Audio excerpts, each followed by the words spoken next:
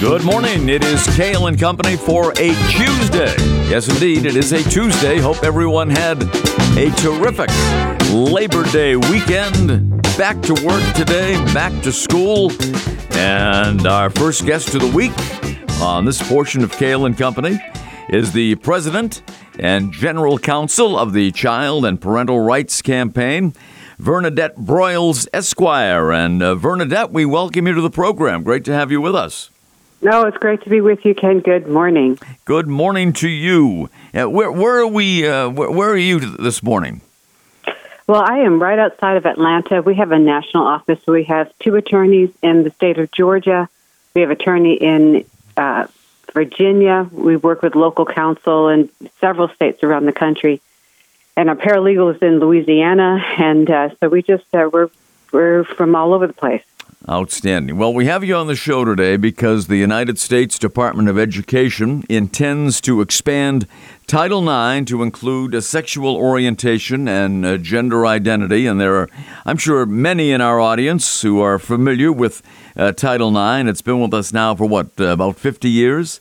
That's right. But give us just a brief synopsis of what Title IX is and where the U.S. Department of Education would like to take Title IX. Well, as you know, Ken, Title IX was passed as part of our civil rights legislation back in 1972. And most people equate it probably with sports, but in truth, Title IX infuses all of education. And the purpose was to end discrimination on the basis of sex in any educational program, any aspect of our educational life. And the goal originally was to ensure that, in particular, girls and women would have equal access to all the various different educational programs and facilities throughout our schools, as well as in sports. And so it has brought tremendous progress over the last 50 years. But now where the Biden administration wants to take it is to add on to that basic provision now sexual orientation and gender identity. And what's very telling, Ken, is that they're trying to do it outside of the proper constitutional process. They're going around Congress, our elected representatives, in order to bring out this massive change to this legislation. And they're doing it by agency rulemaking. So what this would do, if they're successful in implementing this, is that it will import the basic tenets of gender identity ideology into all of our schools. It will require that school officials, teachers immediately and unquestioningly affirm an imagined identity that any student asserts under any circumstances. And that's without requiring any medical professionals involved, and most importantly, without requiring any notice to or consent of parents.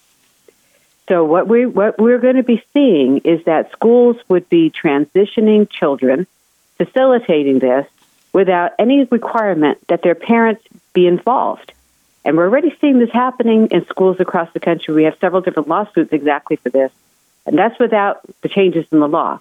Can you just imagine now when every school has a federal mandate that they have to socially transition a child, and there's no requirement on them that they consult or involve or get the consent of their parents? This will be a massive violation and derogation of parental rights as a federal mandate in schools across our nation. Now, as I understand it, there is only a very limited time for concerned parents and others to voice some action in regard to these proposed changes. That's right. We have till September 12th to take action. So, and the reason why is this, because they're using the agency rulemaking process. Now, let me just explain a little bit more in terms of the implications.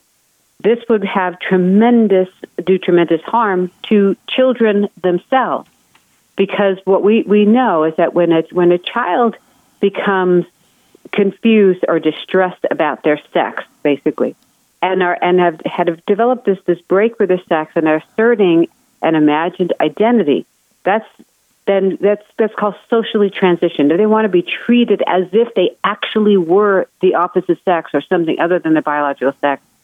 That is involving now social transition to using the names and pronouns and being looking as if they are the opposite sex, that's social transition. And when we know from a number of studies, when a child is socially transitioned and affirmed in that imagined identity, very often they move then to chemical and surgical alterations to their body. These alterations very often end in sterilization of the child, or infertility, or lifelong sexual dysfunction, along with a host of other risks and medical impacts on the body of a developing child, because it's interfering with the healthy genetic natural development of a child. We're not talking about adults. And so these have profound impacts on their bodies, as well as numerous unknown impacts, because this has never been appropriately clinically studied. It's all experimental. So our schools will become locations of a massive sociological and medical experimentation on children, again, as a federal mandate. This would be facilitating mass-scale harm on children. And then finally, what it would do to girls themselves. It will harm the privacy and the safety and the sports opportunities of girls, because it will appropriate our private spaces to force us to have to share it with biological males that are gender confused. Or how about our sports? We're already seeing this happening. Leah Thomas is an example where now girls would be forced to compete against biological males in their own sports.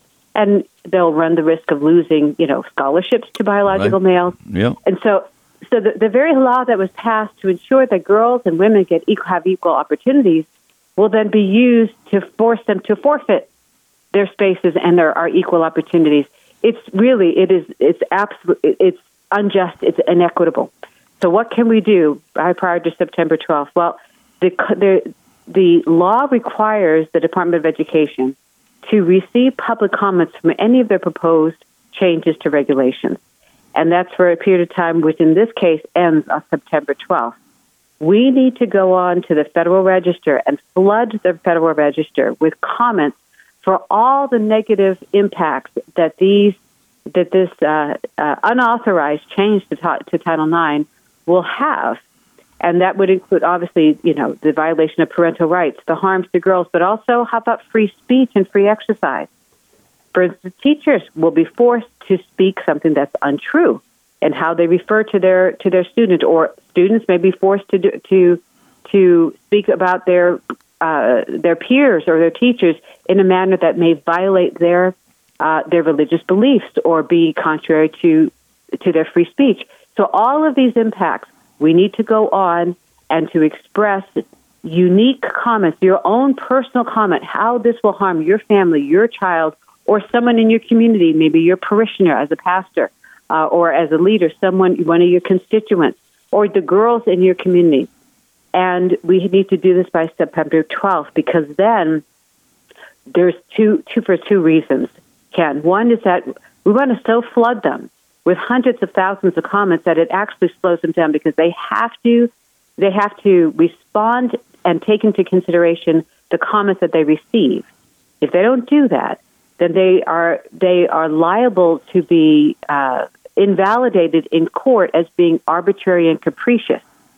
So, number one, we're going to slow them down with the possibility that a new Congress coming this year would be able to step in and stop this. But even more importantly, they're going to be sued. The states are going to sue them because of how it'll violate their people's rights and et cetera. When the states or private law firms sue the Department of Education, these comments are going to be Exhibit A in lawsuits to show that Congress never intended these harmful impacts.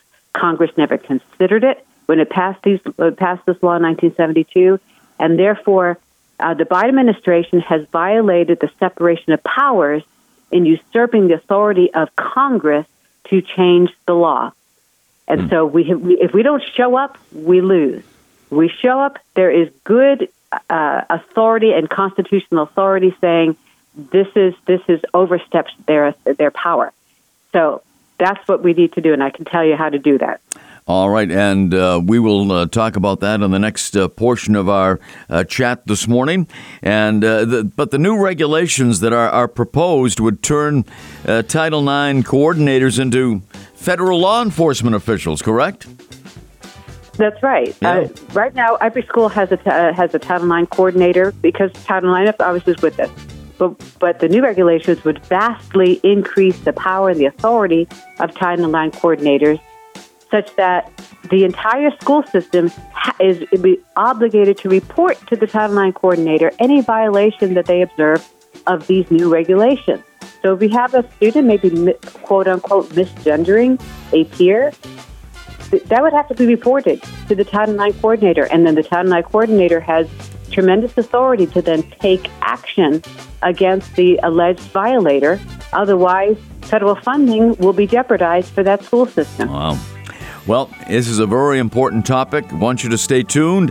Our guest is the President and General Counsel of the Child and Parental Rights Campaign, Bernadette Broyles, Esquire. We will return right here, Kale and Company Live, WKXL, and around the world, around the clock at nhtalkradio.com. Stay with us. Welcome back. It is Kale and Company for this Tuesday morning. Great to have you along with us. And our guest today from just outside Atlanta, Georgia, is Bernadette Broyles, Esquire. And Bernadette is the President and General Counsel of the Child and Parental Rights Campaign. And many changes proposed by the Biden administration's U.S. Department of Education, expanding Title IX to include sexual orientation and gender identity. And there's just a limited time for the public to get involved and voice their views, ideas, and opinions about these proposed changes. And Bernadette, what is the best way to go about that? Well, the Federal Register website is a very long and complex website. So what we decided is to make it very easy for people.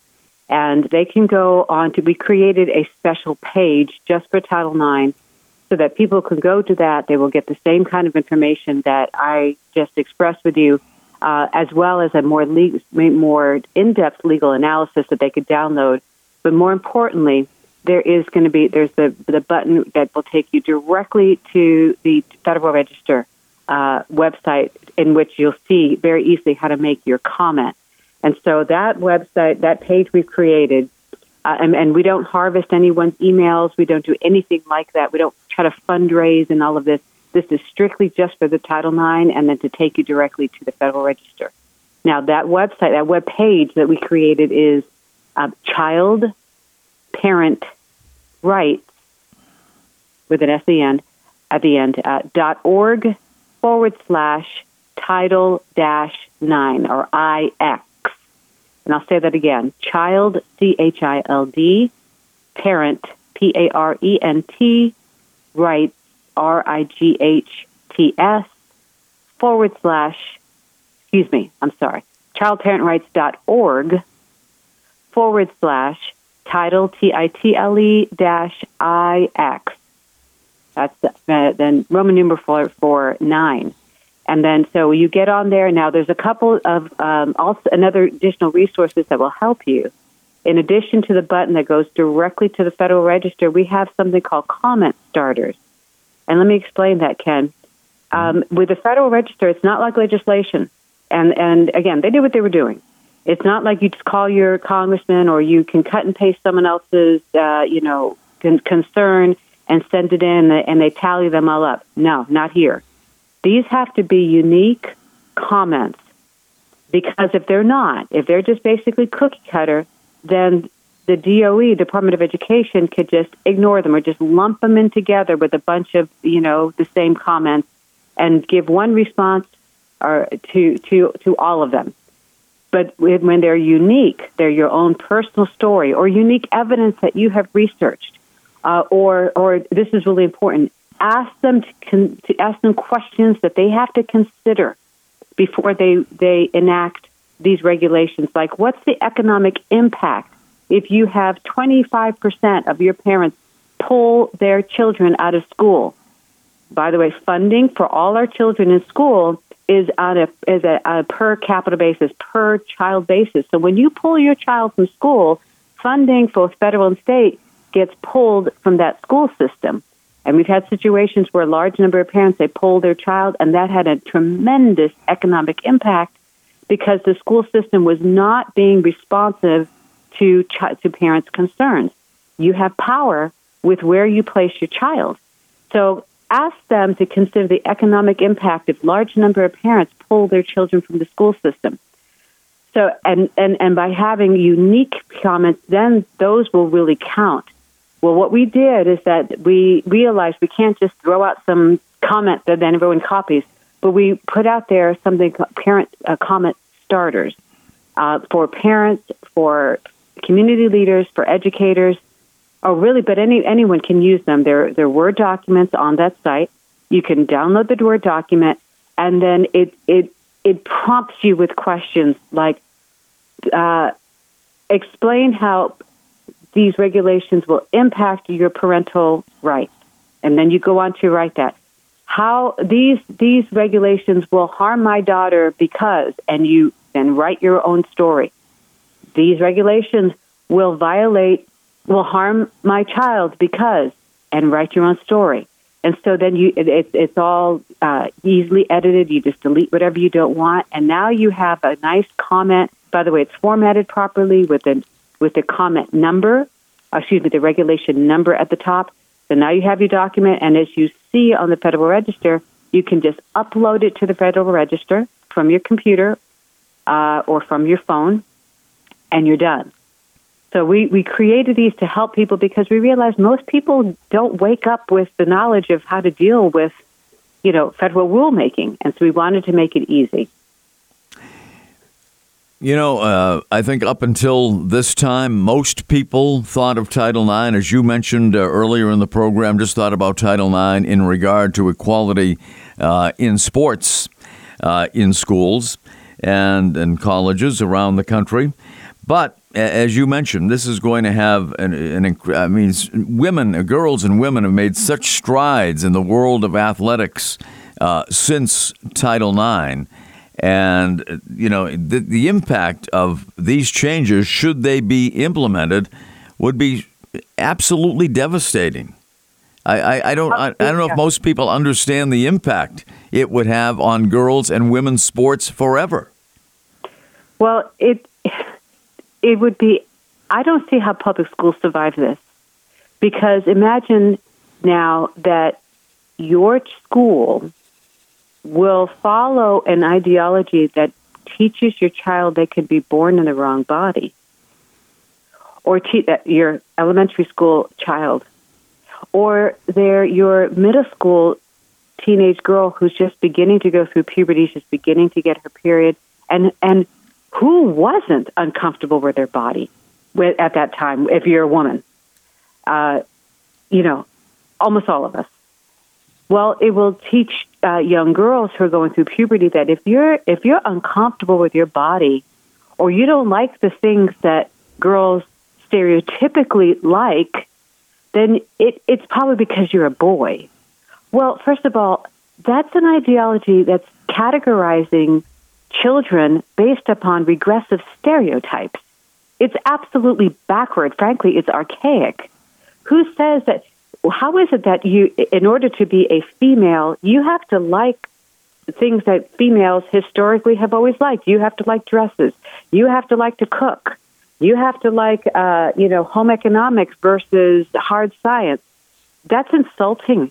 But this ideology, essentially, that's what it's based on. It tells children if you don't do the things that other boys or girls do, you must not be a boy or girl. This is what this ideology is based on. So but that would become, a federal mandate in school that immediately you have to support this in a child that is going through this kind of confusion. And that does to the child is that it reifies that confusion. It reinforces it. Rather than the child discovering what is underneath the distress they have with their physical given body, it reinforces the confusion. And this is all purposeful, unfortunately. And if the changes are implemented, it would affect everything. I mean, including basic things like the use of bathrooms would be impacted. Correct? That is correct. That's right. And how difficult is it now for girls? Many times, girls, they're uncomfortable going to the restroom during that time of the month with members of their own biological sex. Now, put in there this mixture of having biological male, or how when a boy goes to the restroom, obviously he's exposed in ways that girls aren't. There's a discomfort factor to mixing the biological sexes, and I want to be really clear about something, Ken. Because some listeners will say, "Well, isn't this just about protecting, gender dysphoric children?" And all of us. Absolutely all of us want to protect all of our children, including children that are experiencing a type of confusion, because you know what? It's become very hard. It is hard to grow up in the Western world these days. Yeah, no. There are things in our culture that are becoming toxic to children's development. There's an explosion of pornography in all of our devices that are creating a toxic environment for girls in particular. And, understandably, girls are coming to unconscious conclusion of, if being a female means that, I'm checking out, okay? Or all the messages we receive now in the culture, in entertainment, towards males and what it means to be a male. And that is becoming toxic. So we have to understand our children are under historic distress. And we can come and talk about that, or well, in any case, that's what the situation is. But we want to protect all children, but we don't want to do it by confusing them and conflating the sexes and harming girls' opportunities. Well, if you would like to express your thoughts on this matter again, the website is childparentrights.org/title-IX for Title IX. What's that? / title-IX. And we'll repeat that before the end of the show today. And Bernadette Broyles, thank you so much for being with us. We appreciate all the information you've provided this morning. Well, thank you for having me. All right, our pleasure. Bernadette Broyles, Esquire, President and General Counsel of Child and Parental Rights Campaign. We'll be back and talk a little UNH football. Off to a good start for the season. We'll do that right after these words. Kale and Company Live, WKXL, NHTalkRadio.com. Don't you dare go away. It is Kale and Company Live. It's a Tuesday. I know it feels like a Monday for most people. Right here at WKXL, 1450 AM, 1039 FM in the Capital Region, 1019 FM in Manchester and beyond. Around the world and around the clock on NHTalkRadio.com. And we welcome back to Kale and Company, the head football coach at the University of New Hampshire in his first full season as the official head coach at UNH, Rick Santos. Rick, welcome back and congratulations on your come-from-behind 31-21 victory over Monmouth on Thursday night. Thanks, Ken. Really appreciate you having me again. Look forward to catching up. It's going to be great. Well, it's a privilege to have you on the show and talk about what happened on Thursday night. It was a come-from-behind victory. What did you take away from that game? Well, I thought our guys had a lot of resolve, a lot of mental toughness. You know, there was obviously some glaring things we need to clean up if we're going to win consistently in this conference. But I think overall, when you find a way to make plays in the fourth quarter and finish off a great team like Monmouth, you know, there's definitely some teachable moments there that we can pull from. So excited to get the win, obviously, especially now that was a conference game. So to go 1-0 in the conference is exactly what we were hoping to do. And they are a very good team, Monmouth, and a very good quarterback, too, and Tony Muscat with a strong arm, and he's had a good career at Monmouth, but I thought the secondary played pretty well.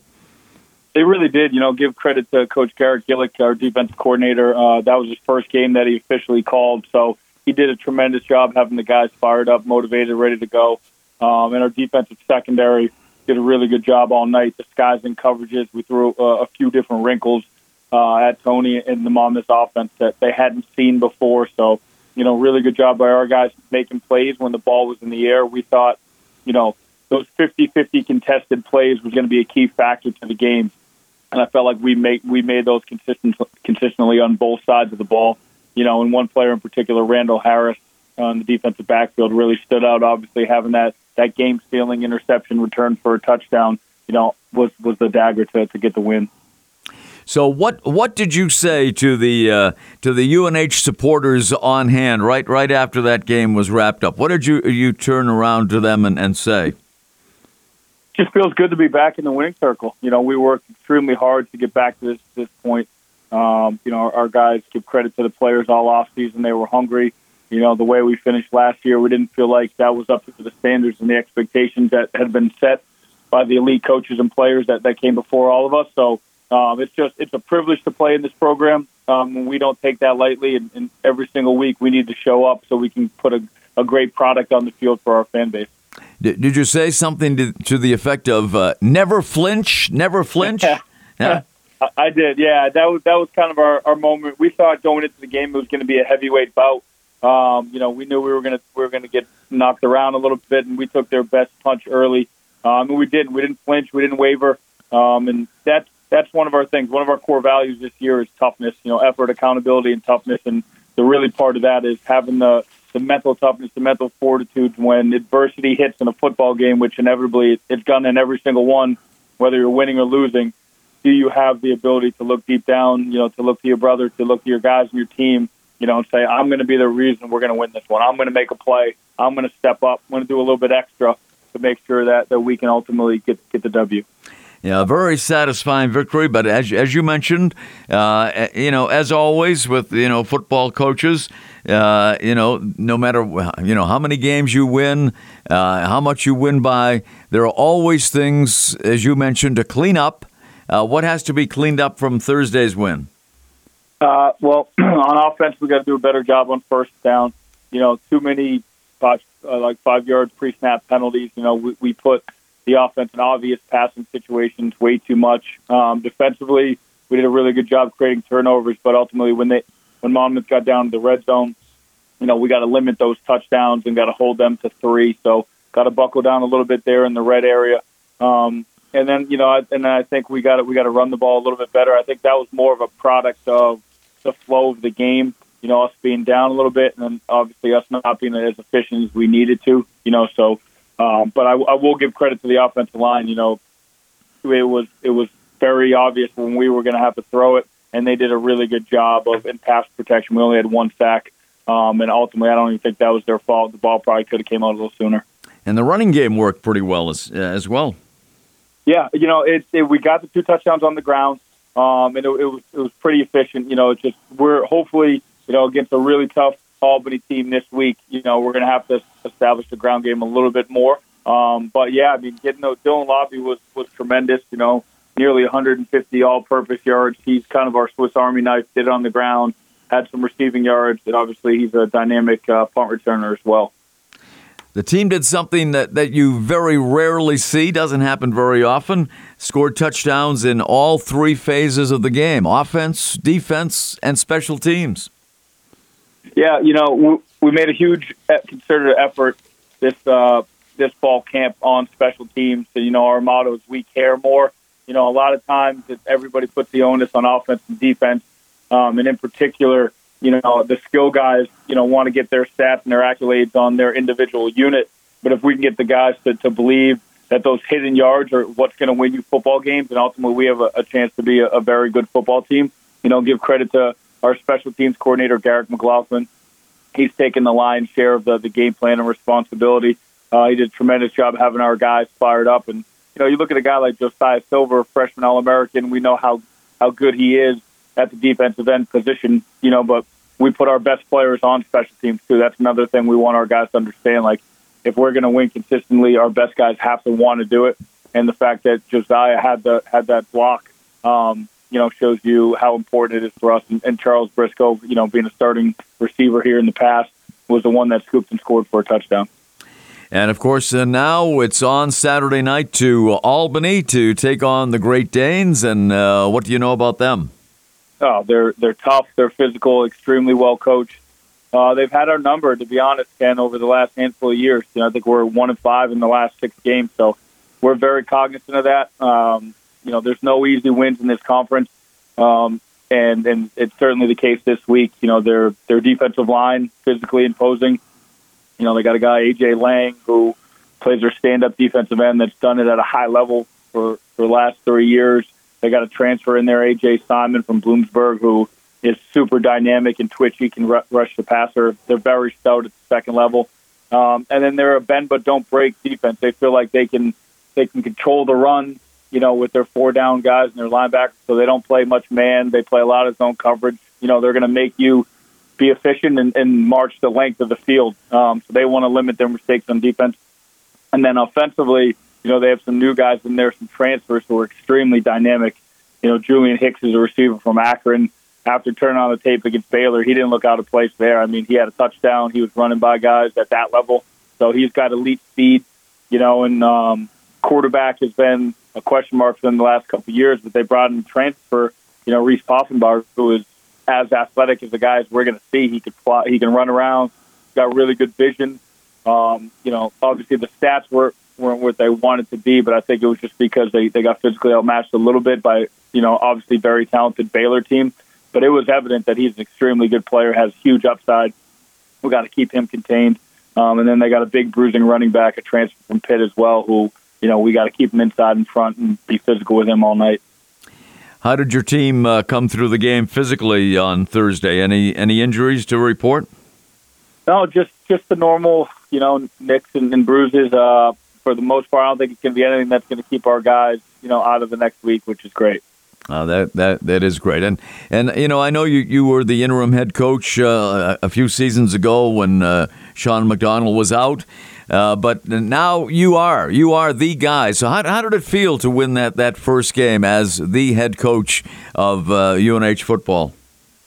It felt great. It was an incredible moment. I hugged my mom and my wife after and kind of shed a tear a little bit.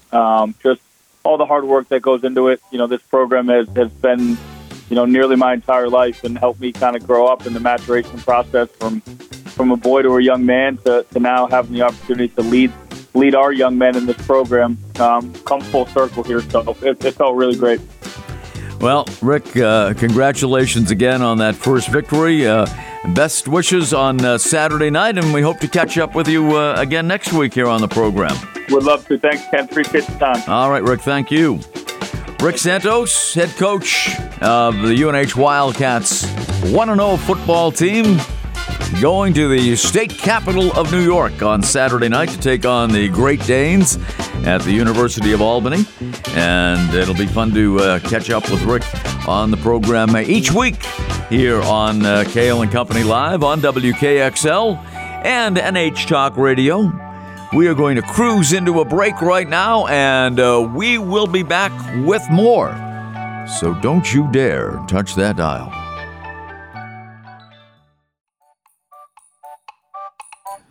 Kale & Company Live.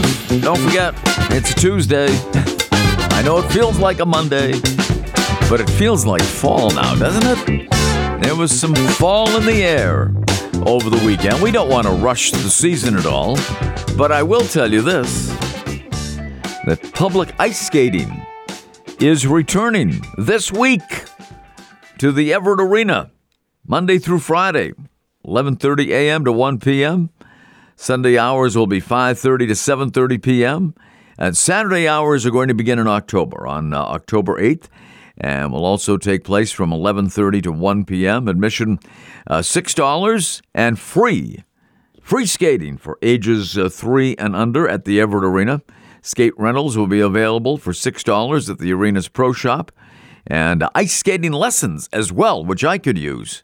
Will be offered by Concord Parks and Recreation with registration starting in October, and the ice skating will continue through March 16th. There are probably people who are under the incorrect perception that because I did hockey games on the radio for many years for the Manchester Monarchs, that I must be, a pretty good skater, right? That's not true at all. In fact, it's been a long time since I've skated. Last time I skated was actually on a cruise, a Mediterranean cruise, on a ship that had a rink. So it's been a while. But, I'd like to get back out there because it would be good exercise. And, 11:30 to 1 is a good time for me. That's a great time. And you see, and I've seen people going in, drive by the Everett Arena quite a bit. And, of course, I'm there during the winter doing some Concord High hockey games on their Facebook page. But I see people going in 11:30 to 1 every day at the Everett Arena when the rink is open. And, why not? It's a good time. Maybe I'll get a pair of skates and lace them up. I did play hockey, but very poorly at one time. Never good enough to pursue any kind of a hockey career, even in high school. I was kind of out of it by the end of junior high. My hockey career on the ice actually ended. So played some street hockey after that. But so you sometimes if you don't keep up, you lose those skills. It's like, I took piano lessons too, but I couldn't sit down now and play the piano. So maybe I'll get back into it. It'd be kind of fun. And good exercise, too. Good exercise. That's probably the big reason that would drive me to do it. But the skating available at the Everett Arena starting this week, 11:30 to 1, Monday through Friday, Sunday, 5:30 to 7:30. So take advantage of it. Kids under 3 are free. And get out there and take advantage of the great facility that the Everett Arena is in Concord, right on Loudon Road. It's going to be a big car show coming up this Saturday at Memorial Field Park in Pembroke. The event is free, open to the public. Many cars on display for car owners to vote on, and the public to vote for their people's choice. It's going to be an overall best of show vehicle. The car show will have 15 categories of cars, which are peer voting, and will also have 15 privately judged awards for the best cars in many categories, such as classic, foreign, best Ford, best Chevy, best Mopar, and a special interest car. To compete with a car, it's only a $10 per car donation. And Southern New Hampshire Snow Slicker Incorporated maintains all the trails throughout Bear Brook State Park and Pawtuckaway State Park and the Massabesic Tower Hill Pond area for snowmobile travel and multi-use travel such as bikes, horses, snowshoeing, cross-country skiing, walking, running. The state does offer grants to organizations to perform this work, but the group must be able to supply the 25% that is required to accept the 75% grant in aid. So check it out. It's going to be a great day at the Memorial Field Park in Pembroke coming up on this Saturday. Check out all those classic cars that will be on display at that time. So just a word to you about a couple of the events coming up in our area. South Carolina Senator Lindsey Graham says he has told former President Donald Trump that he stands a chance of winning, that is Trump, in the 2024 election if he chooses to run again. Lindsey Graham spoke to CNBC on Saturday over the weekend and said Trump has a pretty good chance of re-election. Graham told CNBC, and I quote, "I'm literally telling you what I tell him. If you lose again, the history about who you are and what you did dramatically changes. If you come back, it'll be one of the greatest political comebacks in American history. And if you get 4 more years, you can do big stuff." End quote. Lindsey Graham added, per CNBC, that Trump might see 2024 as a chance to start over and show voters, even those who don't like him, and there are many of those out there, that he could accomplish some things as president. I've always thought, and I think this about some people, but in particular, someone as high profile as Donald Trump, I think in many cases, I think Donald Trump accomplished a lot and did a lot of good things in his 4 years as president of the United States. But I think there's one thing that stands out, and that is that Donald Trump can be his own worst enemy. Regardless of what he did accomplish, and he did wonders at the border. You see what's happening now with the border crisis that is completely out of control. Nothing is being done about the border right now. And fentanyl is coming into this country like it never has before. It's a disgrace what the Biden administration has done as far as the border is concerned, many other things as well. And Trump was, in the process of building the wall, and walls will help. They're not the be all and end all, but certainly they will help in the situation that we have now. Graham said his problem is personal, he said of Trump.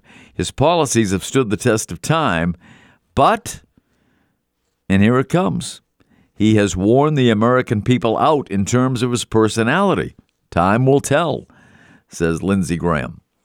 And it's so true. I mean, Trump did so many great things. The economy was great. I will, to this day, and I will continue to say it to whoever listens, that Donald Trump would still be president of the United States today were it not for COVID.